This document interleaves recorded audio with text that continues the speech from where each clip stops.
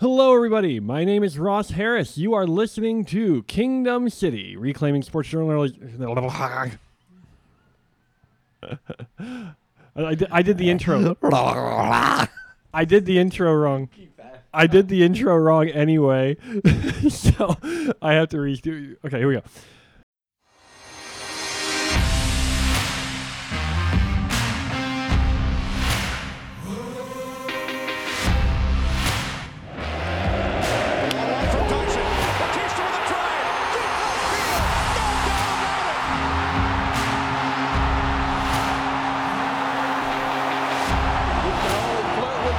So long, and it's gonna burn you. What a play! Wise makes the catch. What a play by Wise! Mercy! You can doubt the Chiefs. You can dislike the Chiefs. You can disrespect the Chiefs. You're gonna have to deal with the Chiefs. Hello, everyone. Welcome to Kingdom City, reclaiming sports journalism for Christ and His kingdom. On this week's episode, we wrap up the NBA season, the NHL season, talk about those pesky sisters of perpetual indulgence, and electrifying news in the world of soccer. All this and more on Kingdom City.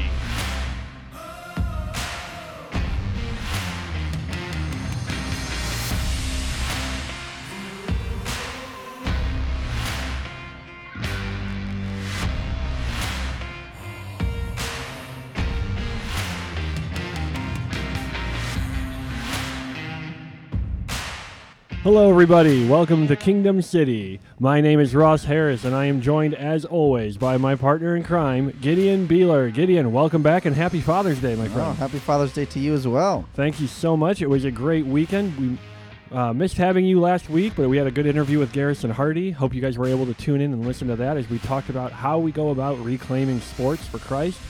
And I'm getting ready for this episode. We had the off week last week, Gideon, and I am ready to wrap up our thoughts on NBA, ready to wrap up this NHL season as we go into the long days of summer where it's a bit of a dry spell as we count down now the last 12 weeks until football starts. Yeah, it's a dry spell when your local baseball team is the worst in the major leagues. Yeah, we've done it. We are number 30.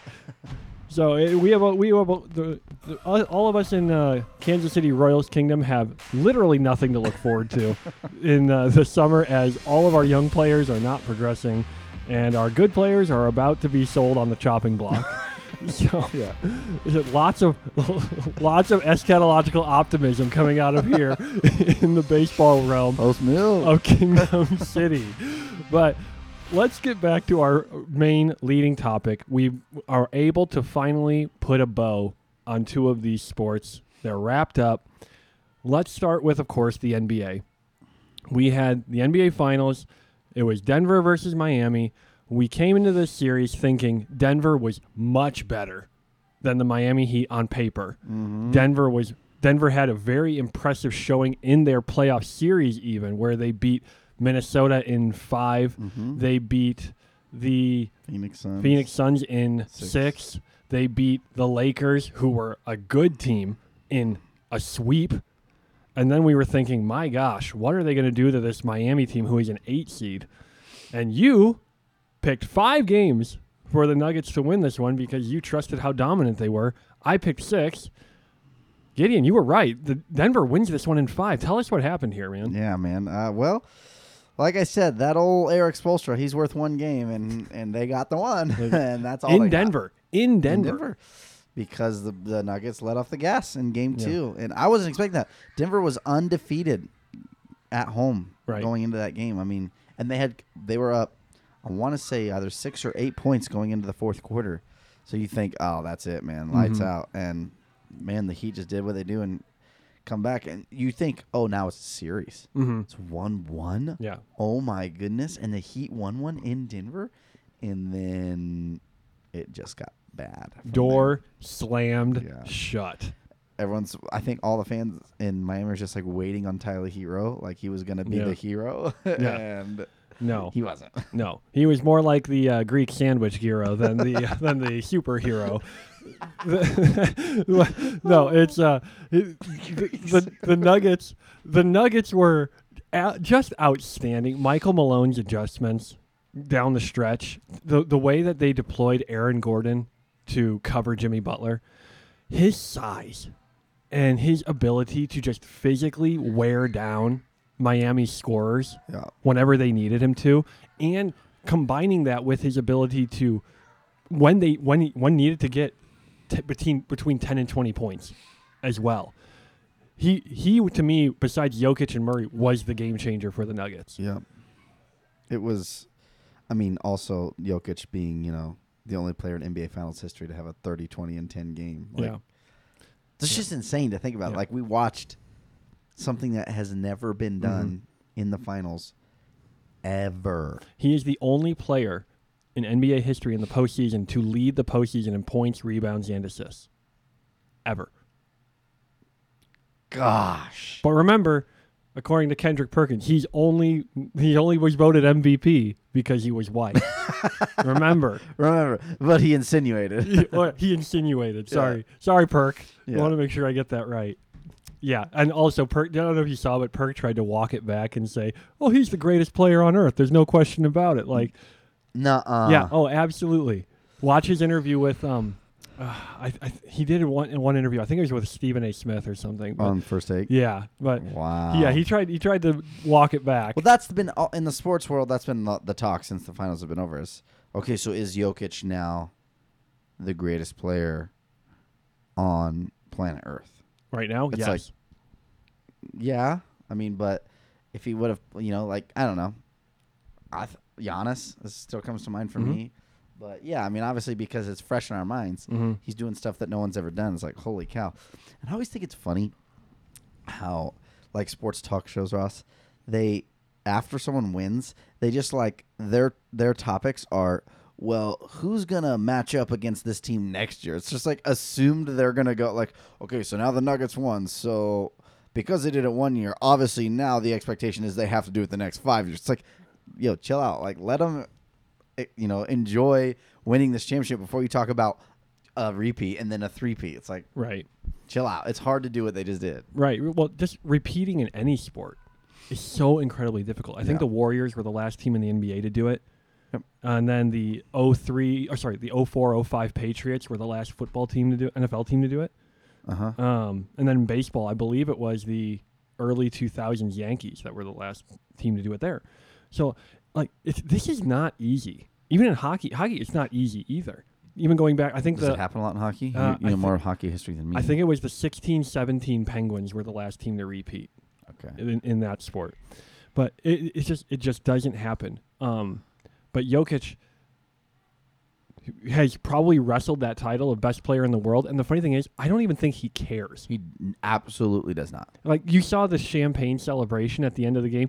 He did like one squirt of the champagne bottle, then puts it down, and it's like, hey. He lost his MVP trophy. Like, just left it. He's just like, I just want to go home and look at my horses. Yeah, dude. I told my wife, I'm like, look at him. He has no emotion. He's just like, Job is done. Next job. And they're asking him, like, yo, Nicola, what are you going to be, what do you think of the parade and everything? He's like, well, I don't want to go to the parade.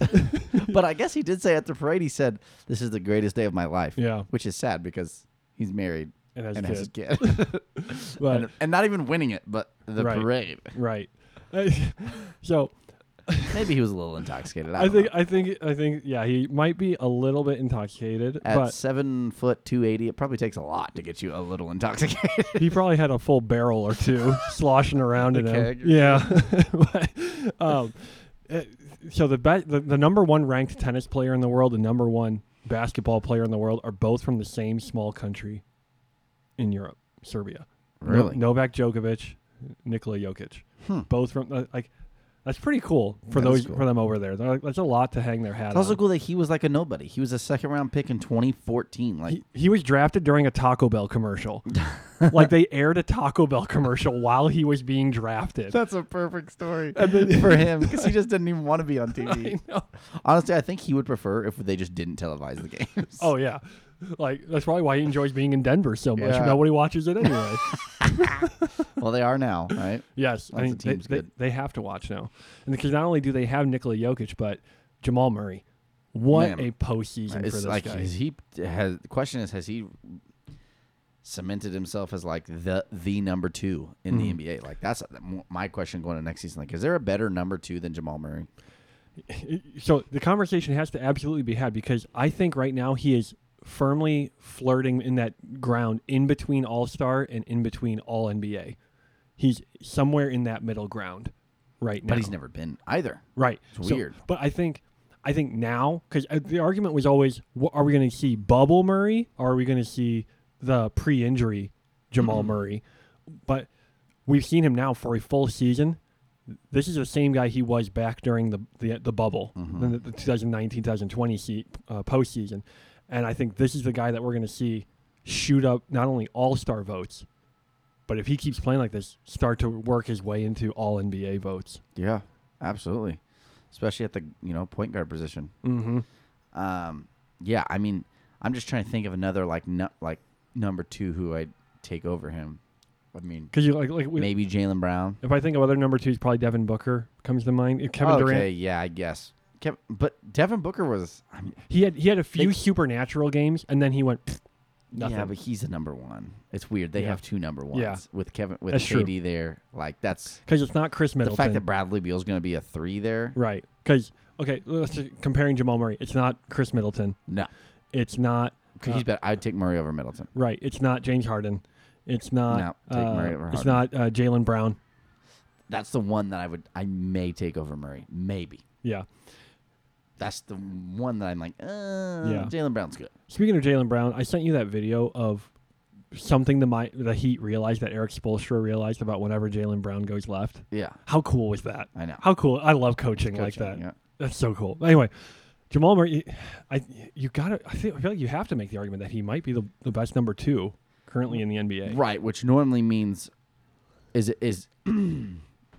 what I'm thinking of is like, okay, are we going to have like another dynasty here where you have this pairing of Murray and Jokic and some other pieces, right? Because obviously they're not going to be able to keep all these guys. Eventually, these guys are going to want money, and then, but like in this short period of time, now I'm getting into this like post right after someone wins a championship. Well, now we need to win 5, okay? Yeah. But like I'm thinking like the next 5 years, right? The question is, are you going to be able to have Murray be okay being, the best number 2? Or is he going to be like, I want to be number 1 on my own team. You need to trade me. You know what I'm saying? He would be so foolish to do that. But, I mean, if he's a legacy guy, he's like, I want my own legacy. And he thinks, he really believes that he can go win a championship by himself and that he's the number 1 and Jokic is the number 2. Then, I mean, why not, right? Yeah. But, yeah, you hope that, especially if you're a Denver fan, you hope don't leave, right? This is a great pairing. I think if the pairing can stay together and they can be mildly more amicable than Michael Jordan and Scottie Pippen are when their career is over, I think that should be the goal. But that Michael and Scottie stuff is real new. Like I know. It's wild. Scottie just hates him. Yeah, and I don't think any of that stuff that he thinks about back when they were playing was ever actually true. It has to be stuff that's just come up because of The Last Dance. And that's probably he's mad because his son's married or dating his ex-wife or something. I don't know. Yeah, that may or may not have some involvement in this animosity. So we talked about Eric Spoelstra. Great coach. I think it's apparent, though, that in Miami, no matter how great their Heat culture is and no matter how good a coach he is, at some point you have to have the horses to run the race. For sure. You can have the best jockey and the best trainer on the planet, but if your horse has 3 legs, you're just not going to compete. Great coaching can't consistently beat better talent. Right, exactly. And so for all the plaudits that we give Eric Spoelstra, I think our cry to Miami front office is give Eric Spoelstra the players that he needs to compete with these guys. Look at football, right? Mm-hmm. Look at Bill Belichick, greatest coach of all time. Before Brady left, it was like, who was it? Who's responsible for the championships? Brady or Belichick? Brady Brady leaves. The first year after he leaves, because he's the great player, championship. Bill Belichick hasn't gone back. Or, no, he went back to the playoffs one time as a wild card. And got blasted. Has done nothing, right? His defense got a perfect performance from the Buffalo Bills offense. They scored on 7 of 7 drives. Yeah, and there was a report from Carton on FS1 that he said that that they actually tried to trade for Aaron Rodgers, and Aaron Rodgers declined it. Like wouldn't trade. So like he's obviously like he sees the writing on the wall, and it's like, okay, if I don't win, I'm gonna be done. You know, like that's just the reality. Look at Andy Reid, great offensive mind, great coach. You know, never won a Super Bowl until he got probably the greatest quarterback talent ever. And you know? Even in Andy Reid's defense, he still played in 5 straight NFC championship games with the Eagles with Donovan McNabb as his quarterback. Yeah. So like, you have to think. Don't hate on McNabb, bro. He's good. He was from Chicago, actually. Yeah, I think he grew up. I think he was only I think he was on the other side of town from us. But yeah. Like Spoelstra won some championships when he had LeBron. He had the big three. You know, the famous. Yeah. Super team. Yeah. Like, he's been back to a few, but hadn't won any. Right. But just going back shows how great he is. But I agree with you. Like, you got to have, you said the horses, you got to have the weapons. You know, the horses in the stable that can go when it's time to go. Or no amount of scheming, no amount of figuring out Jaylen Brown can't go left is going to help you. You know? Yeah. So... You were talking about Jamal Murray wanting maybe thinking about a legacy player, thinking of what he wants to leave on the game. I've seen a lot of people trying to tarnish this championship by the Nuggets because they have only played the 8. They played the 8 seed Heat, the 7 seed Lakers, they played the 4 seed Phoenix Suns, and the 8 seed Minnesota Timberwolves. Yeah, like, come on, guys. Is there really any any credence we can give to this? None. You play who you play. Right, because you think about, okay, let's say they play the 8 seed Minnesota Timberwolves. They earn that. They should not get penalized for that. They earned that seed. Yeah. They earned that opponent. Second, they played the Phoenix Suns. The Suns were supposed to beat the Clippers. That's the only team they could have played in round 2 unless the Clippers won somehow. Okay? So, again, that was predetermined. They earned that seeding. So the only one that they didn't earn on their side in the Western Conference was the Los Angeles Lakers, who were the 7 seed, who beat the Warriors and the number 2 Grizzlies. So it's so silly because it's like, because I had to play the 7 seed Lakers in the Western Conference Championship. That's a ding against me. I don't get it. Like, the Lakers beat the other. Like, they had to beat the other teams that you are claiming are better, which doesn't makes sense to your argument then, because then the Lakers would be, even though they're 7th seed, they're the better team. Right. And then the Nuggets swept them. That's a silly. Yeah, those people should stop giving their opinions. It's those are the kinds of arguments I hate, because Proverbs says we roll the dice, but the Lord determines how they fall. Right. And God directs the paths, the steps of men. And to say that, well, your championship stinks because you only played bums. It's like, no, but did you win? You won the games you were supposed to win. I would say it would make the Nuggets bums if they lost to these guys that they should have beat, like the Milwaukee Bucks. That would have been a failure. But God put these opponents in front of you. You beat them. You did exactly what you were meant to do. And God arranged this story, and he told it this way. Well done. Also, like, okay, if I beat bums, who did the bums beat? Exactly. Super bums. Super bums? So, I mean, am I just the best bum? Right. I'm still the champion of the bums, and you're not. You're sitting at home giving your opinion on my championship. Like, exactly. Dude, get out of here. Come on. It's the opinions of people who watch Iron Chef and then burn their hot pockets. So the only way I could say that is if it's like March Madness, where it's a single elimination. Yes. And you got lucky, or you just rode some momentum. Or Derrick Rose. These are 7-game series. The best team comes out on top. Or like Derrick Rose gets injured in the postseason, and that whole team gets derailed. Exactly. So something like that. I'm not going to stand for it. We don't accept it. Nuggets, be proud of what you guys accomplished. Absolutely. Nuggets showed why they were the number 1 seed, why they shouldn't have been counted out, and why for the next 5 years they will be Vegas's, team to beat going into the playoffs every year, because once you've ascended the mountain, now you know the path, and every other team is still trying to get that path, and you have the leg up on them, right? Yeah. Once you have the experience, that playoff experience, that we've talked about that on so many episodes, experience matters when it comes to those high intensity moments. Now the whole Nuggets roster has it, and as far as I know, they aren't going to be losing any of their. No, I think their core is locked up. Seriously, 1 through 8 on their team is there for next season. Mm-hmm. All the role players included. They're going to be a force to be reckoned with. Good luck. Agreed. The rest of the NBA. So apart from Denver Nuggets fans, I don't think anyone is flying higher than Nuggets owner Stan Kroenke. Dude, that's crazy. Well, he is probably one of the best owners in all of sports right now. So looking at the stats. Let me walk you through this right now, Gideon. So the Colorado Avalanche, 2 seasons ago, they won the Stanley Cup. He owns them. The Los Angeles Rams, 2 seasons ago, won the Super Bowl. He owns them. And now the Denver Nuggets win this NBA championship. Also, I didn't even put this in our show notes, Gideon, but he owns a Major League Lacrosse team as well. They won the championship this year, too. Nuh-uh. I'm dead serious. Does he own a team that hasn't won? All his teams win.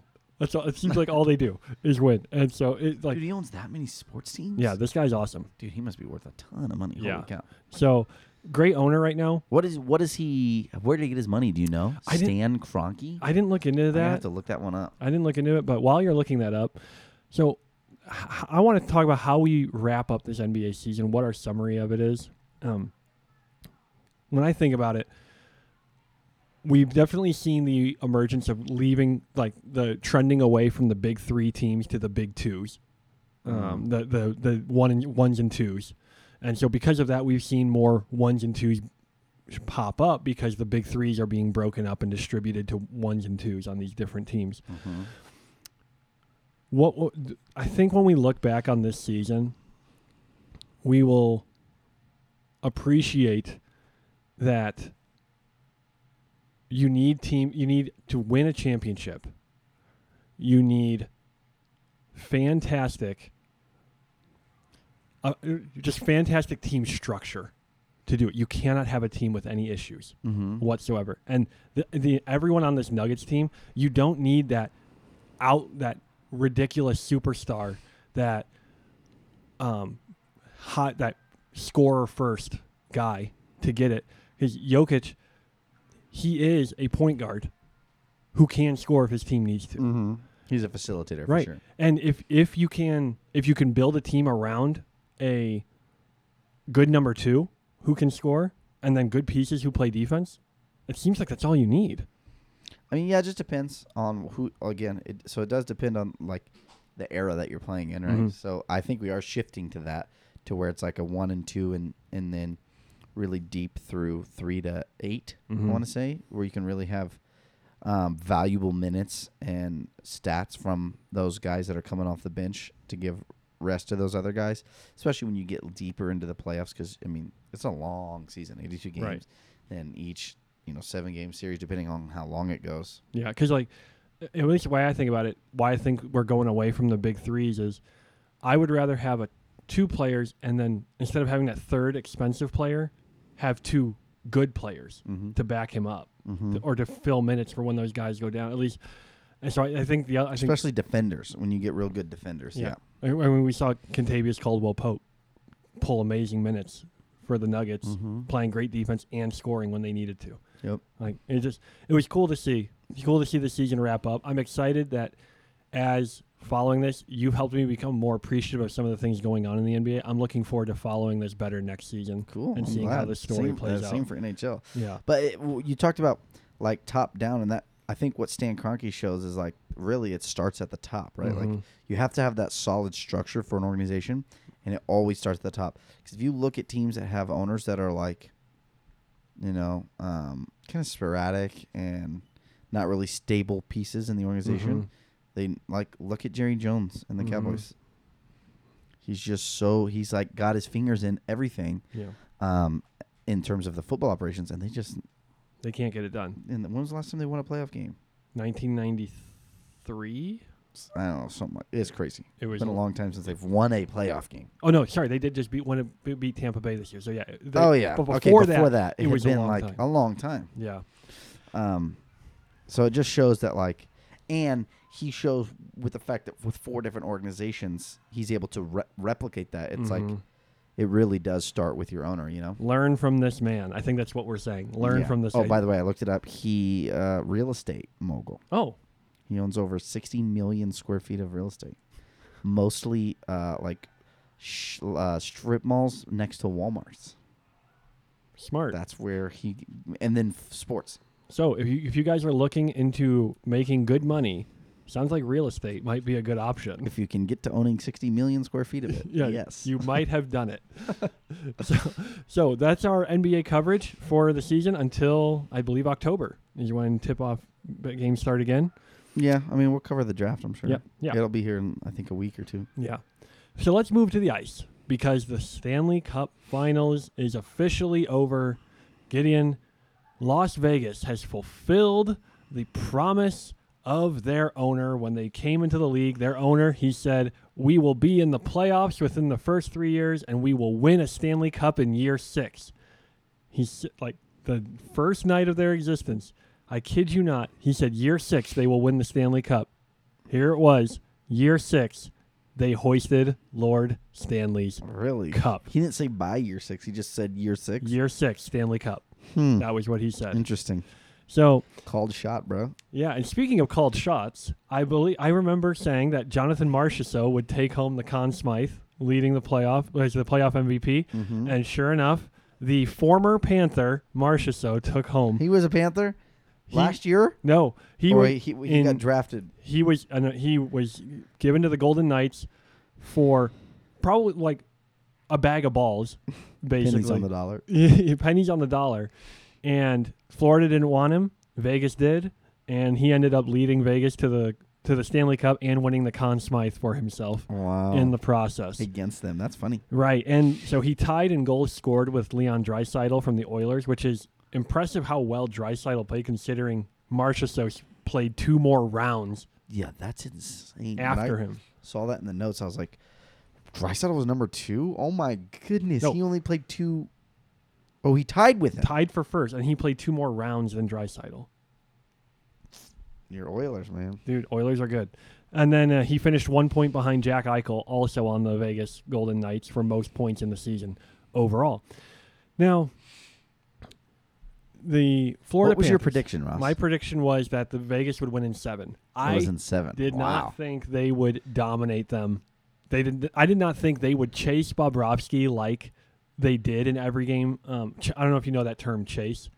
It means when they score so many times on him that Florida pulls their goaltender to give him a rest and just put their backup in. They chased Bobrovsky in 4 of the 5 games.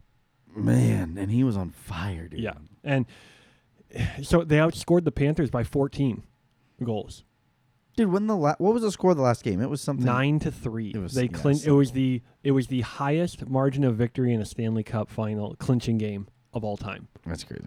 And so they slay. I want to talk about Mark Stone. This is a guy who had back surgery about a month before the playoffs started.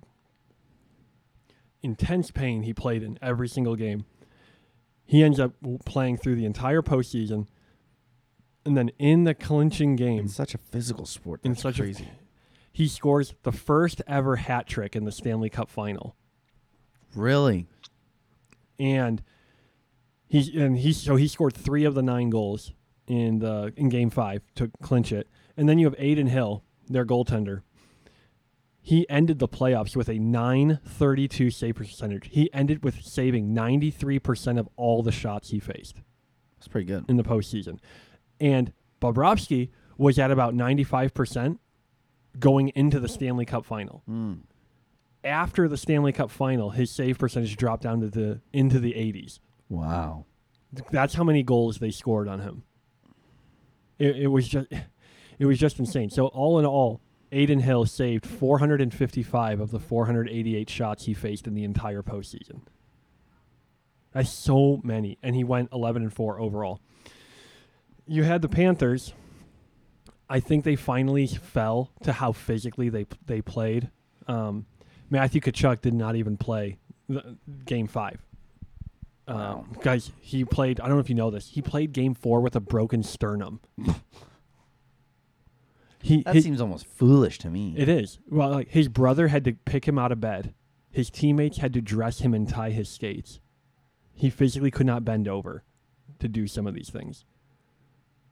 And once that adrenaline gets going, man. I know. And do you know what Tkachuk's nickname is? They throw these things on the ice whenever he scores. What? The Rat King. Oh. Do you know what a Rat King is? That's a real thing. No. You know so in urban populations like New York, Chicago, the rat population is so dense, and because rats are bloody and mucousy and everything, their tails fuse together, and they stick together, and they become one giant tangled rat.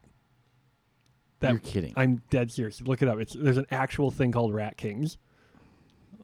And that's what they call it, is a Rat King? Yeah. It's like a grouping of rats that have been mangled together? Yeah, they physically cannot separate because of the fluids they emit on their tails. Disgusting. It's so hideous. I'm going to vomit in our episode today, Rob. Imagine if that was your nickname. I don't understand what the is it because he emits fluids or No, what? I have no idea. I have no idea where the nickname came from. But maybe a bunch of people watched The Great Mouse Detective and thought he was like Ratigan or something. But I don't know. Anyway, I didn't want to talk about the toughness of these boys, though. You had Matthew Tkachuk with a broken sternum. You have Aaron Ekblad on the Panthers. He played with a broken foot that he got in round 1 versus the Bruins.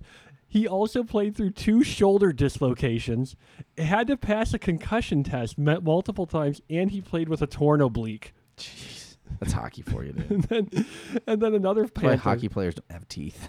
Right, none of them do. You had Radko Gudas as well, also on the Panthers. He played through a high ankle sprain that he should have missed 6 weeks doing. He missed 1 period of hockey. That's like some Patrick Mahomes, but even better. And because these guys are on skates, and like they need their ankles to stop and skid and do all these. Ankle is a very important part of a hockey player. Right. So like, these guys are sometimes foolish, but such good men, like such strong men. Yeah, tough, hard men. It's insane how different this sport is compared to others, especially me as a soccer fan. I watch soccer. These guys get dinked on the leg and they're like falling like they got their entrails ripped out of them.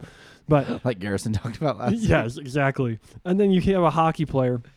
He's got a puck embedded in his skull, and he's like trying to smiling. And he's like, "I wish this sucked more." He's like, "Please hit me with a stick. Right. Lodge this deeper, please." Right. Or like, you had the guy on the Winnipeg Jets get a skate right by his eye, get 75 stitches, and say like, "Where's my helmet?" Yeah. But like, there's a lot that as Christian men that we can learn, as Christians that we can learn from that kind of toughness in those moments where it's like you got to get it done, and you have to push through. Yeah. You know what I'm saying? I remember your brother, KJ, he was saying to me, or saying to us one time at church. He was thinking about when he was sitting down to go to bed. He was saying like, "Man, I'm really tired. I should probably get to bed." And he was thinking about, John Calvin. He would talk about how he would have his severe migraine and he'd be traveling on horse to his next town to do some work, and then he's battling kidney stones while doing all this and getting up and preaching. It's like, I am such a wimp. I'm a sissy girl. I'm a real sissy sometimes. So when I like watching hockey because it makes me, when I go to work the next day or when I need to get something done at the house, it makes me realize I think I can sweat just a little bit more today. So I think that's the message we take from this. And the way we wrap up hockey as a whole is, like we said with the NBA, all it takes is a good, determined owner. If a team wanted to win, if an owner wanted to win, the team would most likely get it done. They would find a way to get it done, because if you have a good owner like this and a very helpful expansion draft that the NHL does, Seattle and Vegas are good examples of that. If you wanted to win, there's a way to do it. And you just need to have the people in place to do it.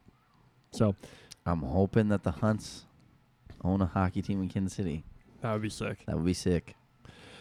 So I think that they can be good owners. Yeah, they have definitely shown that. So that covers our NHL stuff until the NHL draft in a few weeks, and then we'll pick up the season, I believe, end of October. That starts. So yeah, those two seasons mirror each other, almost identical. NBA and NHL. NBA, those were two good seasons. They were fun. They were exciting. I wish the finalists had gone to just a few more games. Yeah, I know. But it's okay. We will be grateful for what God gave us. But you love that dominance being dominant, right? Amen to that. So let's move on to baseball. And we want to kind of update on some of this. So the June 16th was the Dodgers Pride Night. It was MLB's Pride Night. MLB's Pride Night. You had the Dodgers hosted, again, the Sisters of Perpetual Indulgence.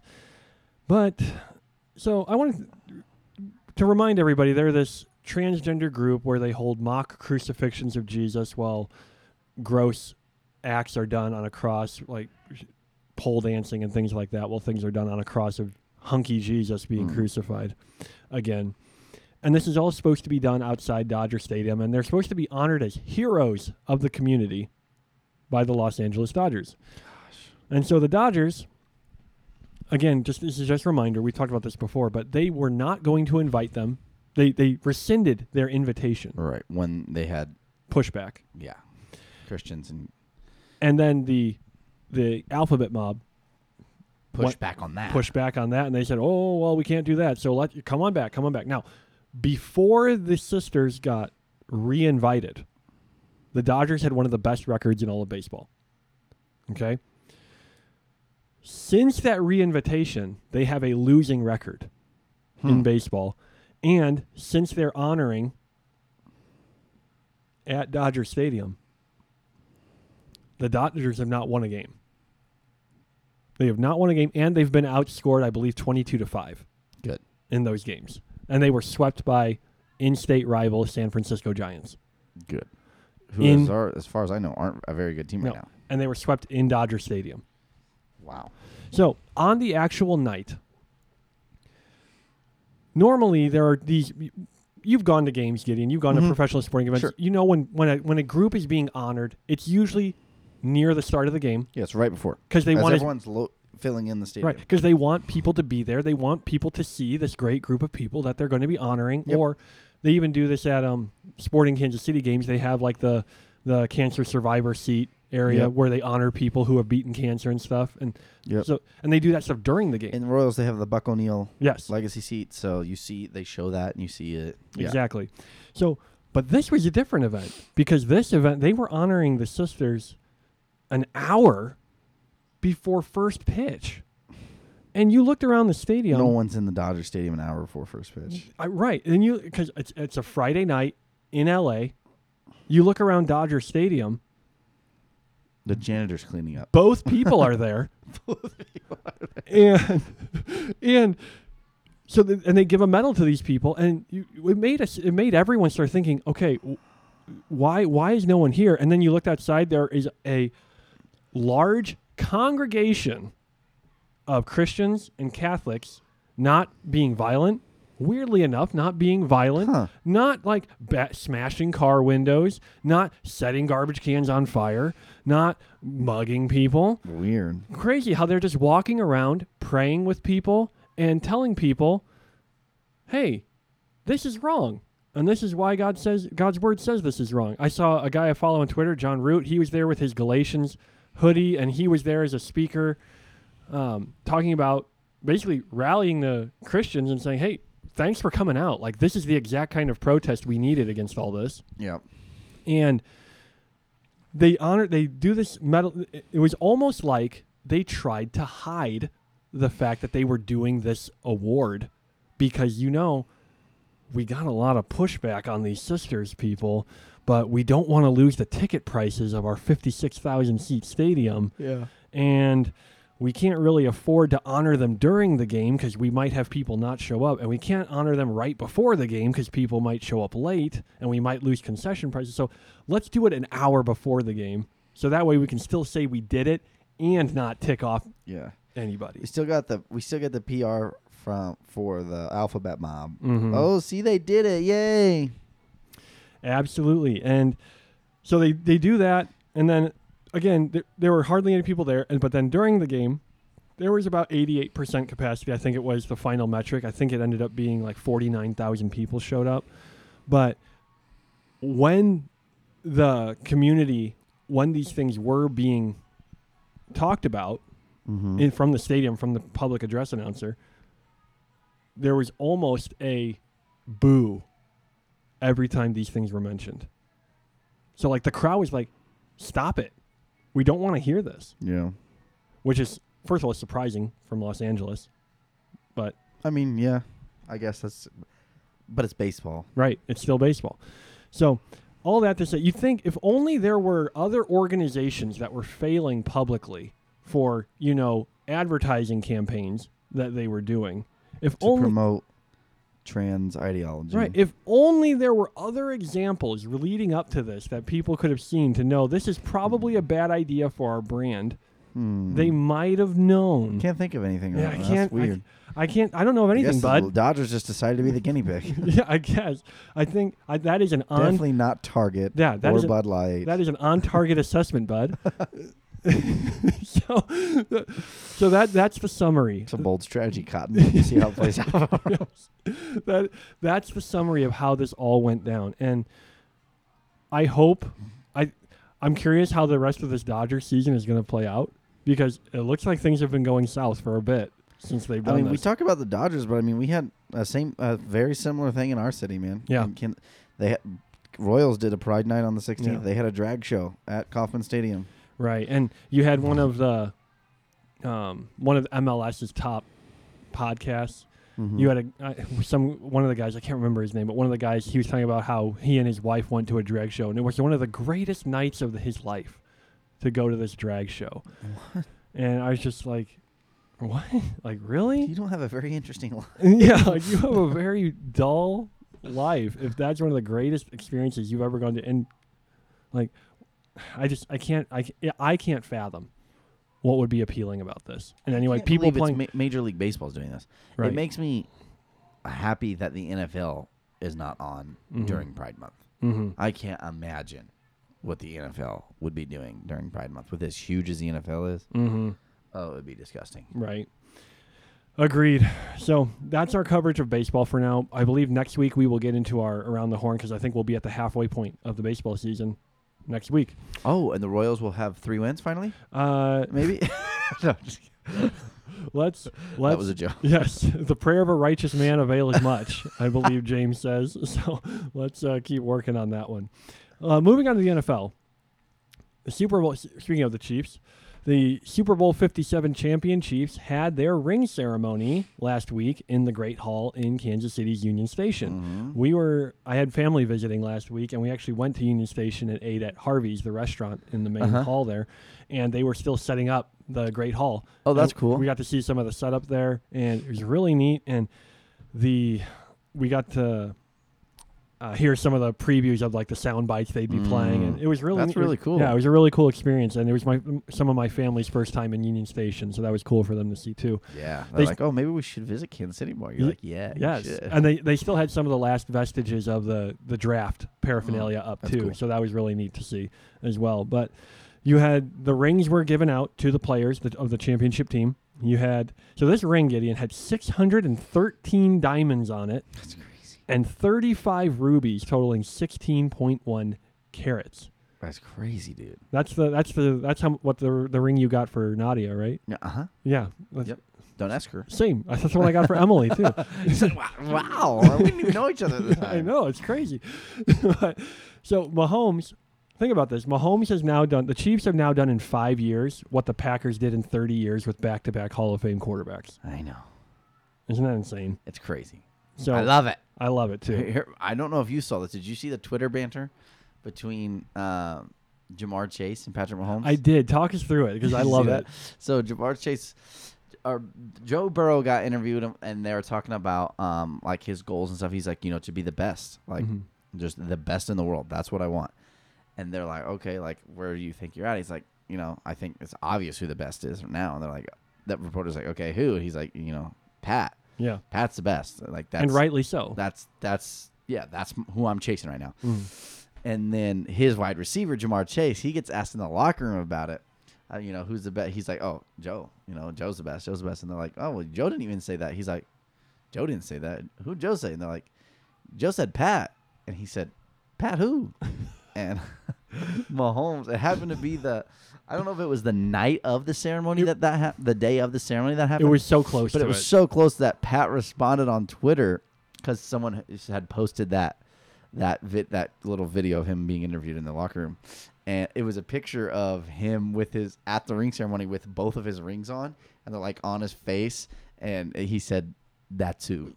He it's so good. Yeah, I know. So good. That's the good kind of trash talk we need in sports. And I love it because the Joe brought from he went to Louisiana LSU, where they say the Saints, they say the who day, mm-hmm. and then he brought that up with him, and Cincinnati says who day. They say the same thing. The same thing. Who day there. So it's like Pat who is like that's who. Yeah, exactly. It had like a double meaning almost. Mm-hmm. I loved it. I'm like, yes. Yeah, I enjoy the banter, especially because I appreciate that these two teams are not trying to like each other because they don't. Yeah. They are not. I'm glad they're not even pretending to be competitive. Yeah, they know they're going to run into each other almost every year. This is the best rivalry since Manning and Brady. Yes. This is the new Manning Brady, mm-hmm. and it's going to be here for a long time, hopefully. Hopefully, yeah. And I just want more of it right now. And the whole NFL wants more of it. Yeah.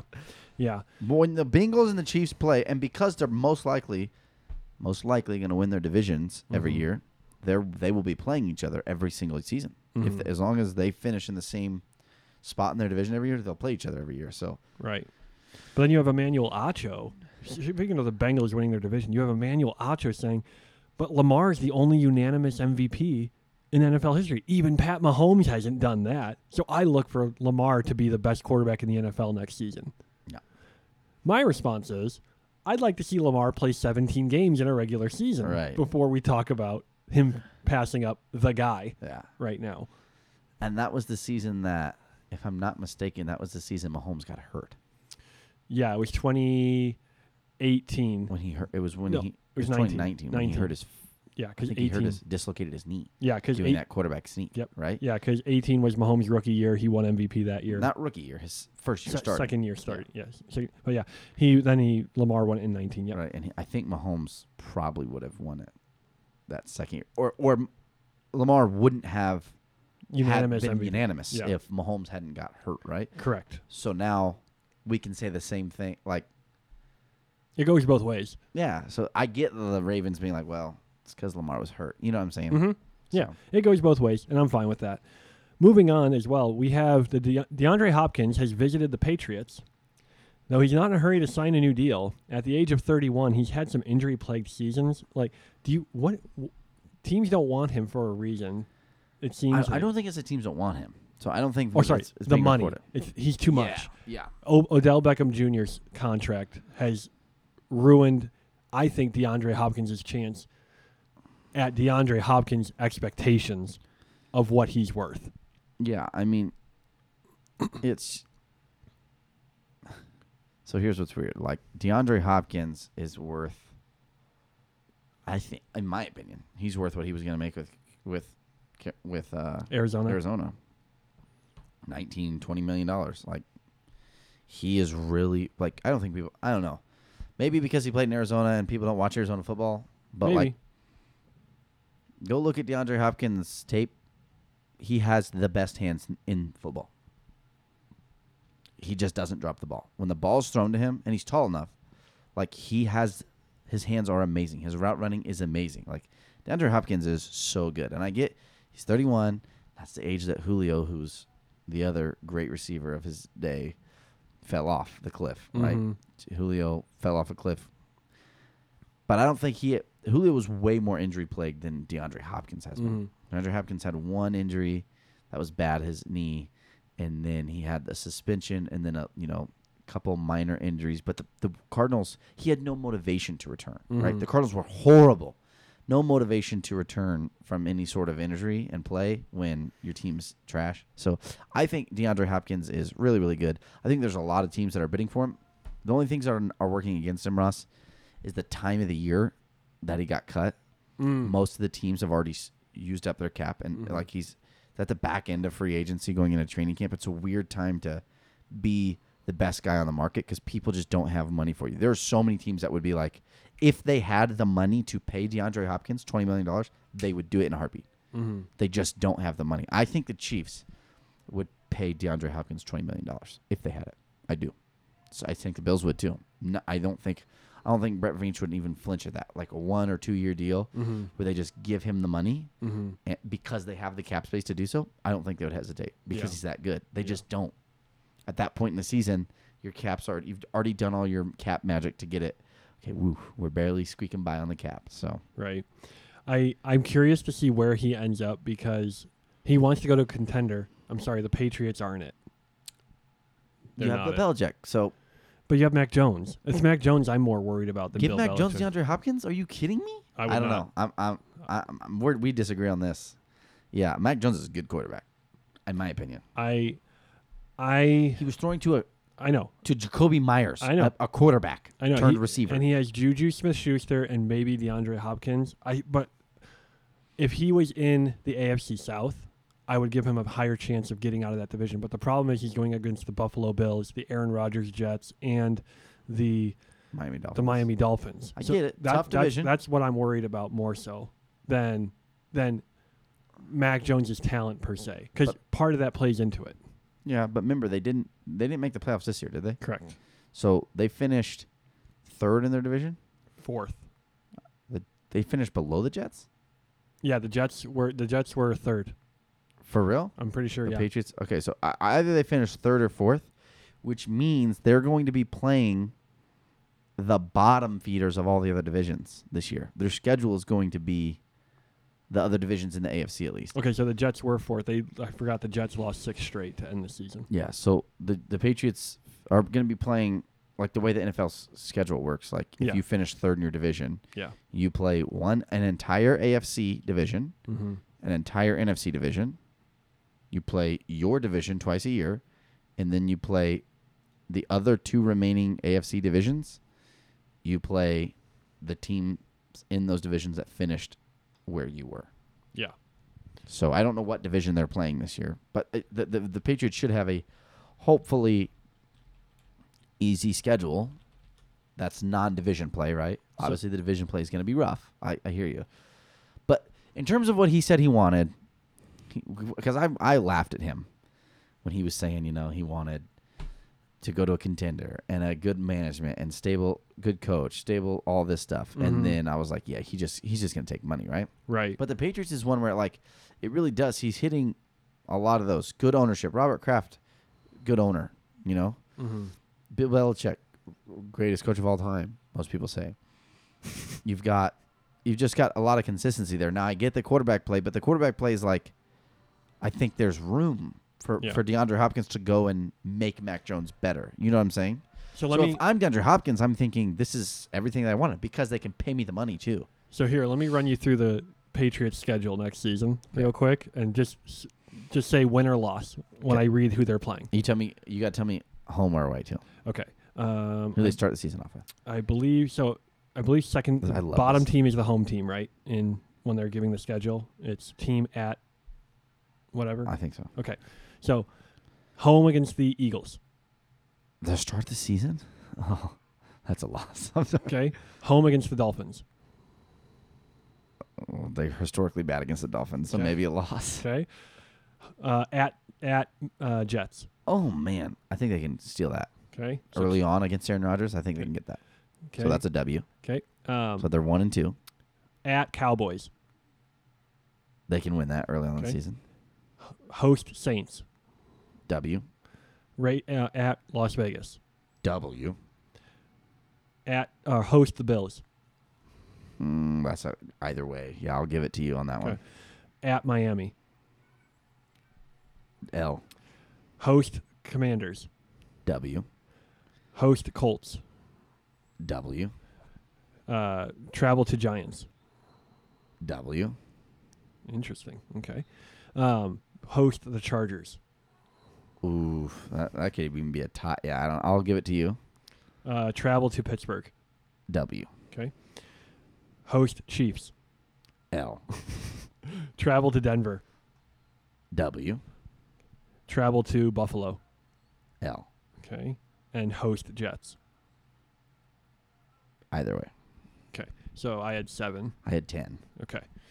So double-digit wins, and they could, Which based is, on my prediction, which think could mean nothing. I think that was 2 better than they did last year. I mean, that's, by the way, that was me saying if they were to have DeAndre Hopkins. Yes. Like, that was me that makes assuming sense. that. Okay. So, yeah, last year they were 8 and 9. Yeah.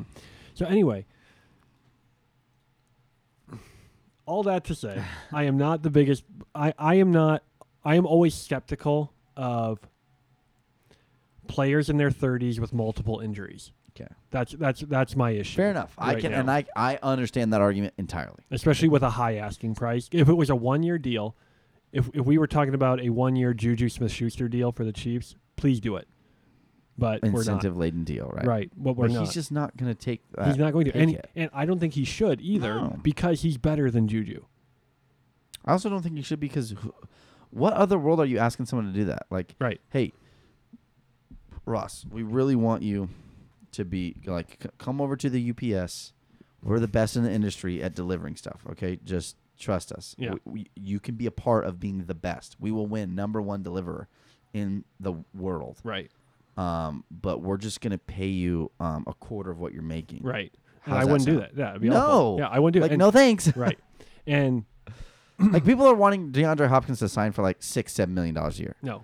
I'm like, guys. No. He was about to make $20 million a year. Are you going to do that just to go win? Like, come on. No, it's not worth it. And I think some team will want him. I mean, shoot, Chicago or Carolina has the money, and they're spending like crazy. They're trying to get pieces for their quarterbacks. He might not want to go there. Right, exactly. He might not want to go there. And so he has to pick and choose which of his 5 things he cares about the most, and it'll probably be money. So, I mean, it looks like he's going to the Patriots. That's what everything's like. The only one I will mention this. The only thing that's weird about the Patriots, they just hired Bill O'Brien to be the offensive coordinator, who was in Texas, who traded DeAndre Hopkins, right, as a general manager, head coach of the Texans for David Johnson. Quite possibly one of the worst trades in NFL history. That was embarrassing. Like straight up, 1 for 1. Right. DeAndre Hopkins in his prime for aging David Johnson at running back, who played like 1 year with it. Tell me you hate someone without telling me you hate someone. Oh my gosh! Needless to say, Bill O'Brien lost his job as general manager and head coach shortly thereafter. Right. So, I believe that's all that's all the NFL news. This is kind of a slow week. It's just signing rookies to their contracts and taking care of all the draft picks. OTAs are starting. Yep, OTAs are starting. That's fun. Oh, we're getting people holding out. No, we had the Patriots defensive player, Jack Jones. He was arrested at an airport for bringing firearms onto an airplane. Yikes, can't do that one. Can't do that. And he could actually be facing prison time because of this. I don't even know who that guy is, but he was one of their better cornerbacks. Is that Mac Jones' brother? Jack Jones. Not the same person, or not related, it turns out. Not Mac and Cheese? Not Mac and Cheese Jones. But no, so hopefully that... That's an interesting one. I'm curious how that will turn out and what his playing time will look like. Because we remember when Kentavious Caldwell-Pope was playing basketball with an ankle bracelet on, and that was interesting. But there's a couple of interesting things in the NFL with people holding out. You know, like Chris Jones. Chris Jones. Hopefully that gets done with him. I'm worried about that, but I think we'll be fine. Yeah, Saquon Barkley. The fact that Chris Jones isn't done yet is worrying to me. It wasn't worrying to me a few months ago, but the fact that it's not done yet, I'm starting to sweat. Yeah. It's Justin Jefferson, but he's still showing up to stuff. Yeah. But Saquon Barkley's not showing up to stuff. Yeah. I'm trying to think. I don't think Josh Jacobs is showing up to stuff. These running backs, man, that's got to be the worst position to play. If you're a kid listening to this and you're playing football and you want to go to the NFL, don't play running back. Unless it's a thin position and you have a chance to make $7 million. In that case, if you're a scrub, yes, and your hope is to only make some money, if you're not be good, then do that. If you're an incredibly athletic towel guy, if you're incredibly athletic towel, go for it. No, By scrub, I mean NFL standards, by the way. Right. If you make it to the NFL, you're not a scrub. You are way more athletic than I ever could hope to be. And go get that money. Yeah. Anyway, so let's move on to soccer, Gideon. I know you watched all the soccer that happened during your vacation. Nonstop. Nonstop. I just couldn't get enough of it. I know you were a big soccer file over there. Yeah. But there was a tournament that happened in North America this recently, an international tournament even. Wow. So the U.S. was part of the second the CONCACAF United Nations League. CONCACAF. CONCACAF. What That does is that stand for? You don't know. No, I do. No way. I do. It's an acronym for the Confederation of North and Central America Caribbean Associated Football. It's all the... Not only do the way they play soccer, the scoring, and the league makeup not make sense, neither do their league names. So basically, the simple version is it's the teams in the North and Central Americas. Okay. So like from... And some islands. Right. So from like from Canada to like Trinidad and Tobago, things like that. Okay. And Guatemala, Honduras, what have you. So... My dad almost took a job there. We almost moved there. Really? Back in Tobago when I was in high school. Yep. That would be interesting fact. Pretty cool. Anyway, so the U.S., in the semifinal, they played their much hated rival, Mexico. And these games are always wild. There's always someone gets hurt, or so there's some blood almost in every single one of these games. And like an actual injury. Yeah. Not just wallowing on the ground right. and fake pain. There's actual stuff. This time we had jerseys getting ripped up. There was like punches being thrown. Everything was happening, but the U.S. managed to beat Mexico 3-0 in this semifinal. Now, Ross, did those goals count as whole goals, or were they? No, these are just one game playoffs. One game, yes, yeah, that makes sense. Exactly what you want, always. So, yes, they beat Mexico 3-0, but it came at a cost because Mexico decided to... Let me give you some soccer history. Mexico has traditionally been the top dog in this CONCACAF. In CONCACAF, yes. They have traditionally been the top dog because they're the oldest soccer playing country in CONCACAF. Okay. They have the most history. They have the most success historically. Makes sense. And it's their NFL. It's part of their culture. Mm-hmm. The U.S.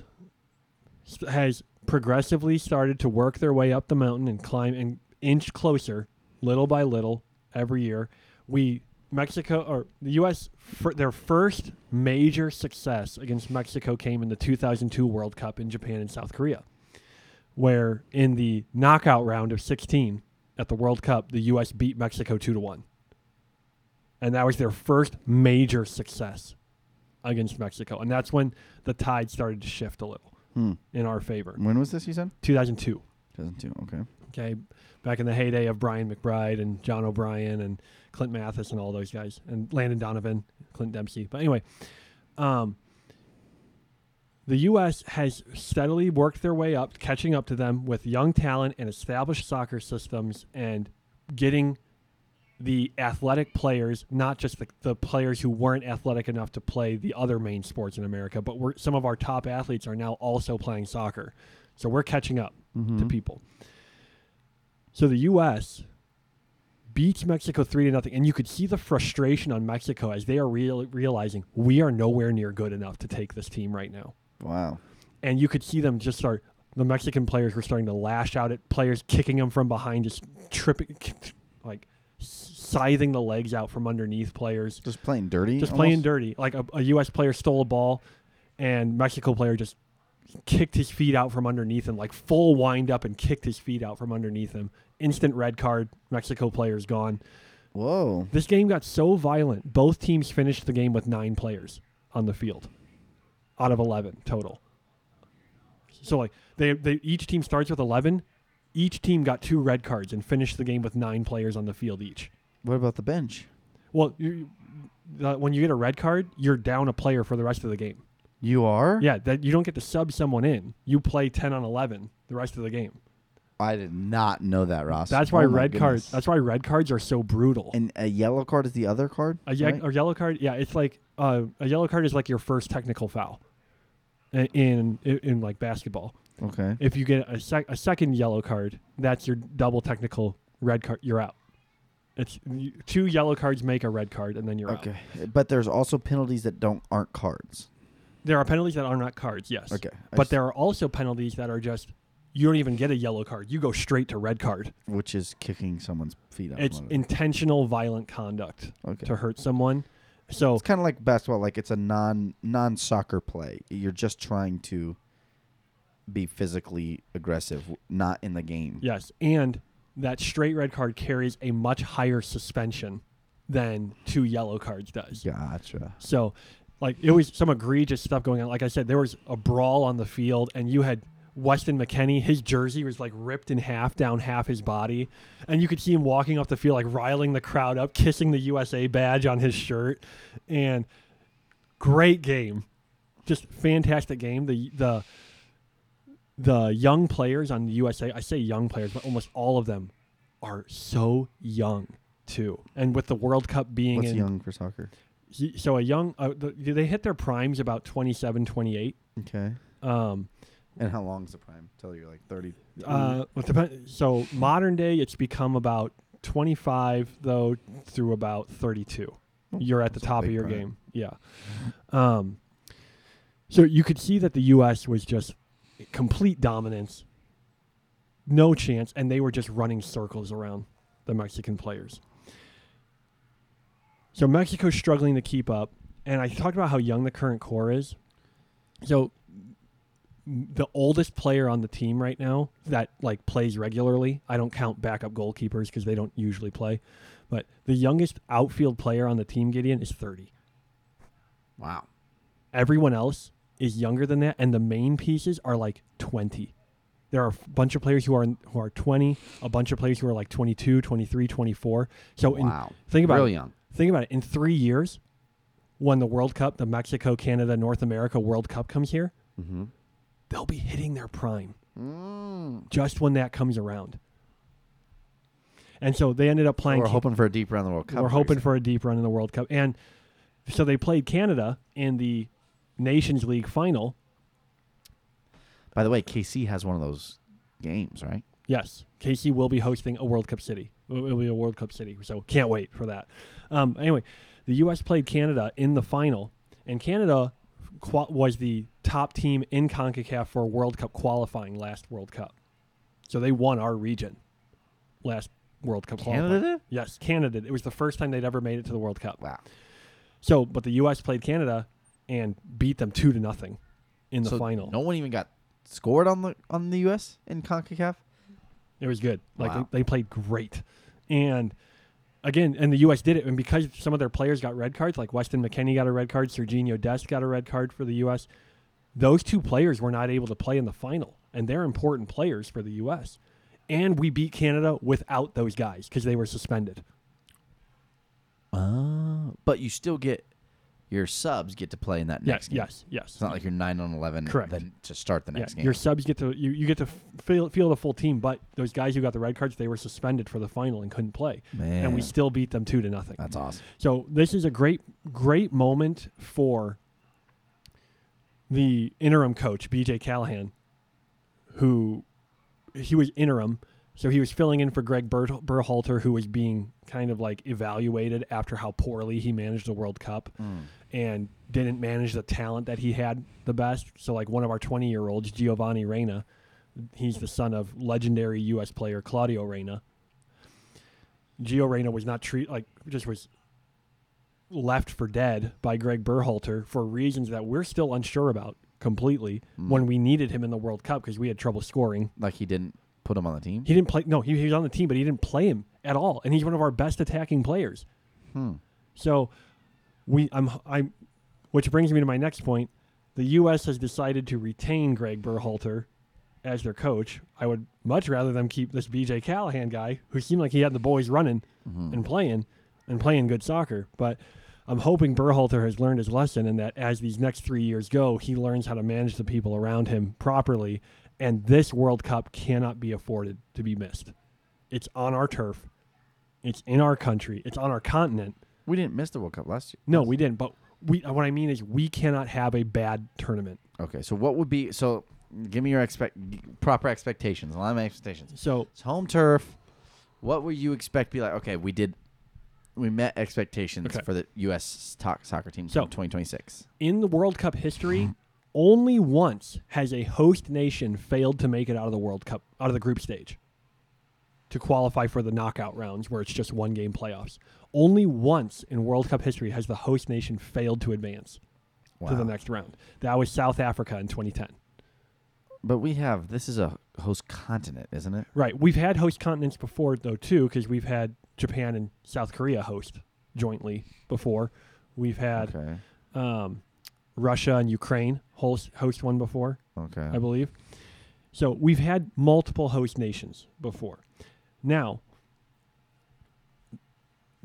for me, on a home country hosting, the U.S., in my opinion, and again, this is early, we're 3 years out, but a successful tournament for me would be a quarterfinal trip. So that's out of the group stage, win your first round? Out of the group stage, and then win the knockout round, which is the round of 16, and then advance to the last 8. To me, that is the final 8 teams? That is the minimum for success. Wow, that's a huge bar, bro. Well, there's 64 teams, aren't there? 32. It's 8 groups of 4. Oh. 8 groups of 4. That's not as big. Okay. Yeah. So, but when you are the host nation, and when you have this much talent, they have the talent to do it. Yeah. They just need to do it at the World Cup, and there's no better time than 2026 when you're at home. Yeah. Because it has to be done. Question on if you know this about Kansas City, are we hosting like a group game, or do we get multiple games, or is it one game? So you're going to be they're probably going to be hosting different games from different groups. So like usually one group does not play in one city. Okay. They're usually all over the place because the games all play. So like day 1 of the World Cup, usually they play Group A will play today. Group B will play today. Then Group C will play today. So they'll stagger them as they go. But what am I saying? Are we like a group stage host city, or are we like a quarterfinal? Because there's so many cities that it's in, right? Mm-hmm. I assume like the quarterfinal is going to be in a city, the semifinal and the final, and then there's going to be like group stage cities. So I assume. I don't know. The group stage cities will also play knockout round cities. Okay. I'm pretty sure that's usually how it works. So we'll get multiple games. Yeah, we'll get multiple games. Are you going to go to one of them? So if the U.S. or the Netherlands is in Kansas City. Why the Netherlands? Because my family's from Dutch. We're from the Netherlands. So if if one of those two teams is playing, I will go to a game, 100%. What if one of them won't? Then you're 100% not going, or then you might go. I don't want to pay the money for a team that I'm not emotionally or like citizenry invested in. Okay. If that makes sense. I don't know how much a ticket to the World Cup is going to cost. They run a good amount of money. Really? Yeah. Like not Super Bowl, right? Depends. Let me look. Super Bowl ticket's $5,000. Yeah, it's probably not that much. That's not including airfare to get to the city and all that stuff. Yeah. Let's see. So, in the World Cup in Qatar, the average World Cup ticket price was $1,600. Okay, so pricey. And that's in Qatar. So we'll see how things go. Well, Qatar's a very wealthy country. Yeah. So. Yeah. So we'll see how that goes. goes. My wife's family's from. That's right. So, yeah, that was a tournament that happened in the U.S. Also in Europe, we had the UEFA, which is the European nations. Spain defeated Croatia to win the UEFA Nations League finals in a shootout. So they won, I believe, 3-2 on penalties. Wow. If I recall correctly. So that's all the soccer news. Gideon, let's get to some quick hits and let's wrap up this episode. Okay? Are you a golf fan? Absolutely not. All right. Have I heard about this story? Yes. The PGA Tour Commissioner, Jay Monahan, has agreed to merge the PGA Tour with the Saudi Arabia-backed LIV Golf Tour. The two entities will merge into a new entity that will combine their assets into one with, of course, Commissioner Jay Monahan as the CEO of the new organization. The PGA will remain a non-profit organization. Did you know that the PGA Tour is a non-profit? Yeah. And retain full control over how its tournaments are played. PGA players that took a stand for the good of the PGA and the good of the game and turned down crazy amounts of money feel like they just got betrayed by their own commissioner now. Because you think about players like Rory McIlroy, who represented the PGA and tried to stay strong and protect the game and protect the tour. He was offered like $500 million from LIV to come and play less golf and play in a more relaxed environment, and turned it down to stay on the PGA Tour. And then you have Jay Monahan standing up before everybody and saying, I have family who died in 9/11. Dude, he used 9/11. He played the 9/11 card as a guilt trip. Yeah, it's like, I know people. I have friends who died in 9/11, and I know people who have been touched by 9/11, and we will not accept money from LIV from those people. From those people, just associating the country of Saudi Arabia with terrorism. Right? Like, what, bro? And then shortly after that, he then says, "Wait, how much money do they have?" And then, in almost a call overnight, merges LIV with the PGA Tour, and the players. And PGA is a player-run organization. Mm-hmm. They had little say in this, and this was a blindsiding to them. And all of a sudden, all those players who took the LIV money went to the Saudi League, made buckets of cash. They come out of this scot-free because they're going to be welcomed back into the PGA, just pay their membership fee, dust their hands off, and say, man, it sure is great to be a gangster. Yeah, right. And the federal government, the United States federal courts this merger is going to the federal courts to possibly be overturned. Right. That'll be so interesting to see. Because I was thinking about this, Gideon. So the Saudi investors, they are very big in soccer. So they turned the history of Manchester City around. When they entered into soccer, Manchester City had been a middling club that had accomplished literally jack squat in the entirety of their existence. And then the Saudi money comes in, this unlimited piggy bank of infinite money, this Mario coin block that never runs out.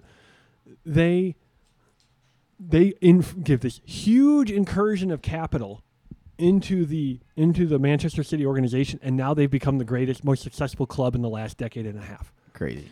And then they also got into Newcastle United, another English team, again, another middling club with good history, but they haven't done much in the last 30 years, and now they're in the top 4 in England, suddenly with this money.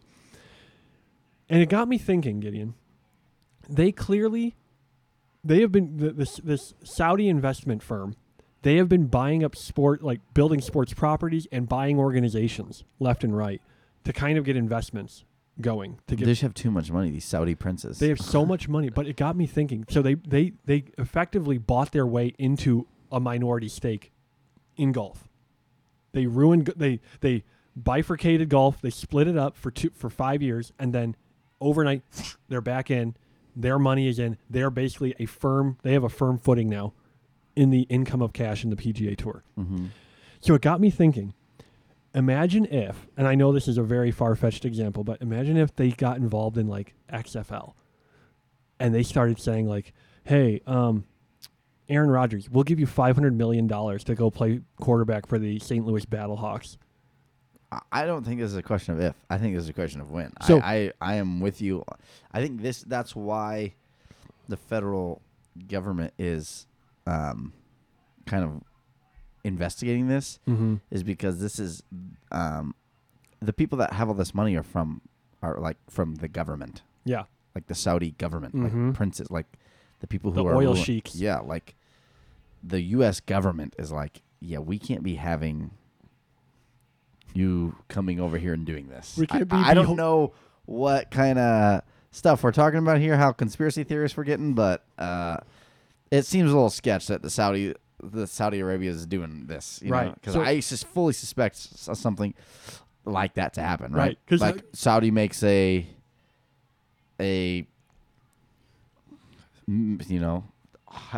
all the way across the world, Middle Eastern football, organization, and they're like, hey, Tom, you want to unretire? We'll pay you $500 million.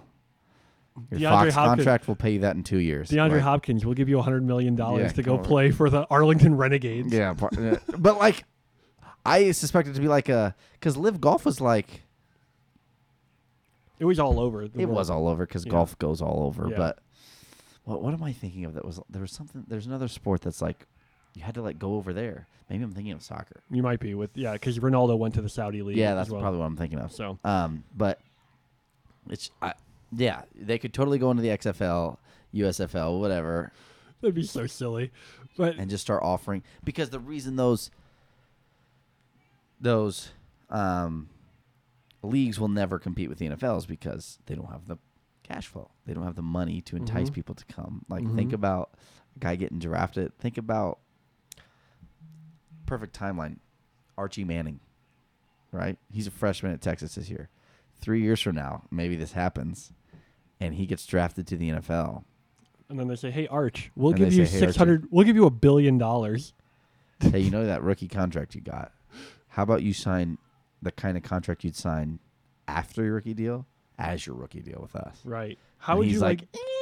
All right, deuces. How'd you like to make more money than your entire family history combined? Yeah, and your family comes from a ton of money in the league in which you just got drafted, and we'll still pay you more than that. Yeah, that'd be wild. That would be, oh my gosh. Anyway, let's move on. These are quick hits. These are quick hits after all. Jude Bellingham, the great English soccer player from Dortmund in Germany, has been signed to Real Madrid for a yet undisclosed fee. He was the probably the most sought-after midfielder in Europe at the moment, and Liverpool were looking for him, but of course Liverpool will never spend the money they need to get the players they want, so they lose him to Real Madrid.